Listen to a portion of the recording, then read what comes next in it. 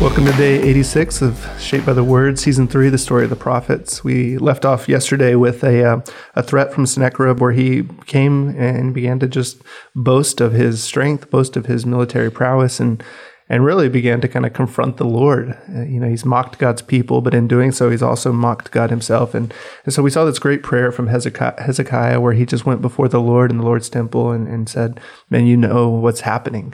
You're sovereign over all things. And so would you deliver us from the hand of the Assyrians, which, for Judah and for the people of God, this is a big deal because Assyria is a towering enemy. But in light of who God is, it's such a small foe, not even a foe. And so he goes before God and says, would you rescue us for your name, that all the kingdoms of the earth would know that you are Lord. And so we're going to get God's response in our passage today. We're going to see some great ironies, and it'll be a lot of fun. But before we dive in, we want to do, as Pastor Paul says, what we always do. We want to pray, ask the Lord to bless our time in his word. And so, Katie, would you pray for us? Sure. Father, you are sovereign. We recognize that you are a sovereign God. You are a powerful God. You are holy and set apart.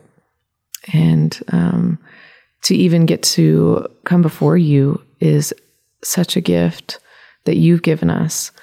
To be able to open up your word is such a gift that you've chosen to even reveal yourself to us.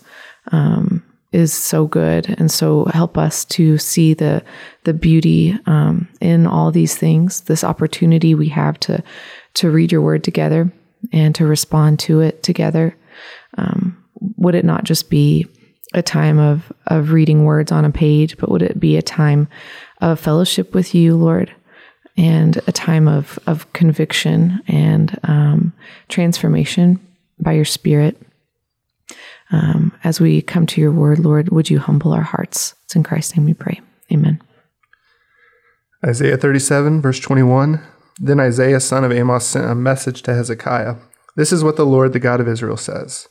Because you have prayed to me concerning Sennacherib, king of Assyria, this is the word the Lord has spoken against him. Virgin daughter Zion despises and mocks you. Daughter Jerusalem tosses her head as you flee. Who is it you have ridiculed and blasphemed? Against whom have you raised your voice and lifted your eyes in pride? Against the Holy One of Israel. By your messengers you have ridiculed the Lord. And you have said, with my many chariots I have ascended the heights of the mountains, the utmost heights of Lebanon. I have cut down its tallest cedars, the choicest of its junipers. I have reached its remotest heights, the finest of its forests. I have dug wells in foreign lands and drunk the water there. With the soles of my feet I have dried up all the streams of Egypt. Have you not heard? Long ago I ordained it. In days of old I planned it. Now I have brought it to pass, that you have turned fortified cities into piles of stone. Their people drained of power are dismayed and put to shame. They are like plants in the field, like tender green shoots, like grass sprouting on the roof, scorched before it grows up. But I know where you are, and when you come and go, and how you rage against me, because you rage against me, and because of your insolence. Because your insolence has reached my ears, I will put my hook in your nose and my bit in your mouth, and I will make you return by the way you came. This will be the sign for you, Hezekiah. This year you will eat what grows by itself, and the second year what springs from that. But in the third year sow and reap, plant vineyards and eat their fruit. Once more a remnant from the kingdom of Judah will take root below and bear fruit above. For out of Jerusalem will come a remnant, and out of Mount Zion a band of survivors. The zeal of the Lord Almighty will accomplish this. Therefore, this is what the Lord says concerning the king of Assyria. He will not enter this city, or shoot an arrow here. He will not come before it with a shield, or build a siege ramp against it. By the way that he came, he will return. He will not enter this city, declares the Lord. I will defend this city and save it, for my sake and for the sake of David my servant. Then the angel of the Lord went out and put to death 185,000 in the Assyrian camp. When the people got up the next morning, there were all the dead bodies. So Sennacherib, king of Assyria, broke camp and withdrew. He returned to Nineveh and stayed there. One day, while he was worshiping in the temple of his god Nisroch, his sons Adrammelech and Sharezer killed him with the sword, and they escaped to the land of Arat. And Esarhaddon, his son, succeeded him as king. So there we go. We've got We've got Sennacherib boasting in his power, boasting in his might over and against God's people and against God himself. And Hezekiah prays, and then God responds, and he says, "Do you not know that I'm the sovereign one? I'm the Holy One of Israel." And he says, "You're boasting in these things, but who do you think planned these things long ago?"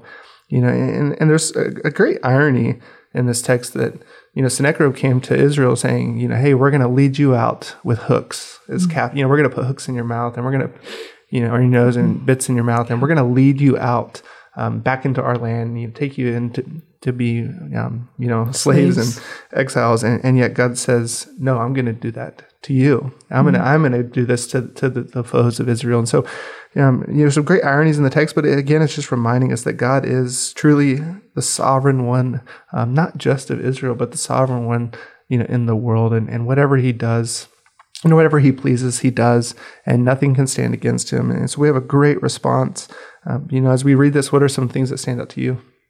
Oh, I think it's just funny, and in a certain way, just, like anytime the Lord, he always seems to kind of have a little of that, like, "Oh, wow, good job, buddy. Like, you cut down a big cedar," we the things we do, and even how the king of Assyria viewed himself as like, "I am amazing. Mm-hmm. I'm a pretty cool, awesome dude."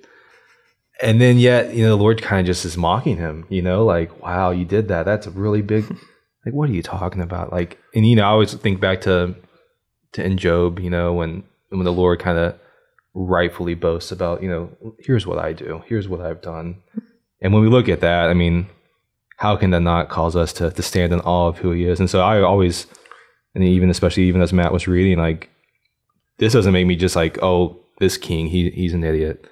It makes me think, man, our God is so big, and he is so, and he knows he's ordained this, he's planned this, he knows where he's going, he knows where he's going to come and go, and and so it is such a reminder of the bigness of God, which I know I often need in my life, because obviously things and worries and things like that can often become the big things in my life, and I need not those things to be the big things, but the Lord, the Almighty, the one who accomplishes these great deeds. I need him to be the big one in my life, and these are always good reminders from my heart. I was talking to the kids the other day about they heard the gospel on Sunday morning. When we were recording this, the past Sunday morning, they both got to hear about the crucifixion of Jesus, and we were talking about how just the people were mocking Jesus. And they put a crown of thorns on his head. Actually, Joe said a thorn headband. Maybe. I was like, "Oh, a crown of thorns." It was cute. And so we're talking about this, and I mentioned, like, did you know that all of that was in God's plan? Like, even though they were doing all these things, it was all a part of God's plan.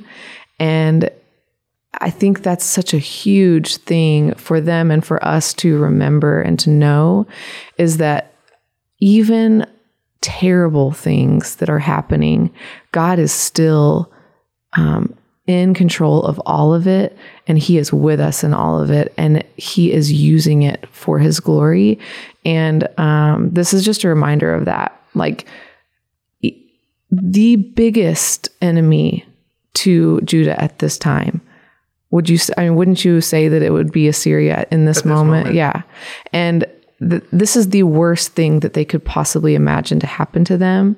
And yet to God, he's like, anything that you have done, I have ordained it. Anything that you could possibly do that is such a big deal to you, I have planned it and I made it happen.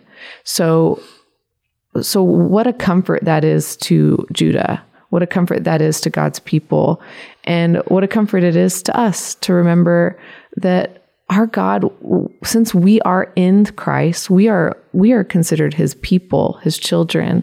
And so this sovereign God is a God who deeply loves us, which means that this kind of defense that he brings for his people is the defense he has brought for us.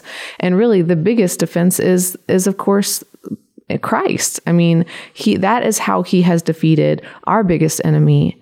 And so I find such comfort in that. It's something that I just want to remind myself and remind our children of often, is like, any of this stuff that's happening, it's nothing compared to what God can do and is doing and has done in Christ. So it's such good stuff. Really, really amazing. And that's the response. I mean, God says, Sennacherib and Assyria, they will not march on my people. Instead, I will lead them away as they intended to lead my people away. I will step up and defend them. And you have to love what he says here, because there's still some tension here. Is there's still sin abounding in God's people that He's not pleased with, and so He says, I will save a remnant. There is from Jerusalem a remnant will come. The zeal of the Lord Almighty will accomplish this. He says, I will defend this city, not because there's just a tremendous amount of righteous people in the city, but I will defend it for the sake of David, and for my sake. And that just reminds us, we're talking about, God defending us, that God saves us for the sake of Jesus Christ, because of what Christ has done on our behalf. And so there's great comfort in that. And there's great comfort that will come from God's people, not so much because of what's in them, but because of who God is, and so that's where we want to point our eyes and our affections is, on this God, a God who is sovereign, a God who is good, a God who takes up the cause of His people, not because of our righteousness, but because of the righteousness of another, and lean on Him. And so that's our passage. We'll meet another enemy coming up, but before we get there, let me pray for us. Father, we do thank You that You are the sovereign one, the Holy One of Israel, the one who acts for Your sake, for the sake of David, for the sake of Christ. And Father, we thank You for the salvation and the grace we have in Him. Would we rejoice in that today? Would we marvel in all that You've accomplished on our behalf, Father? And would we glorify You? It's in Christ's name we pray. Amen.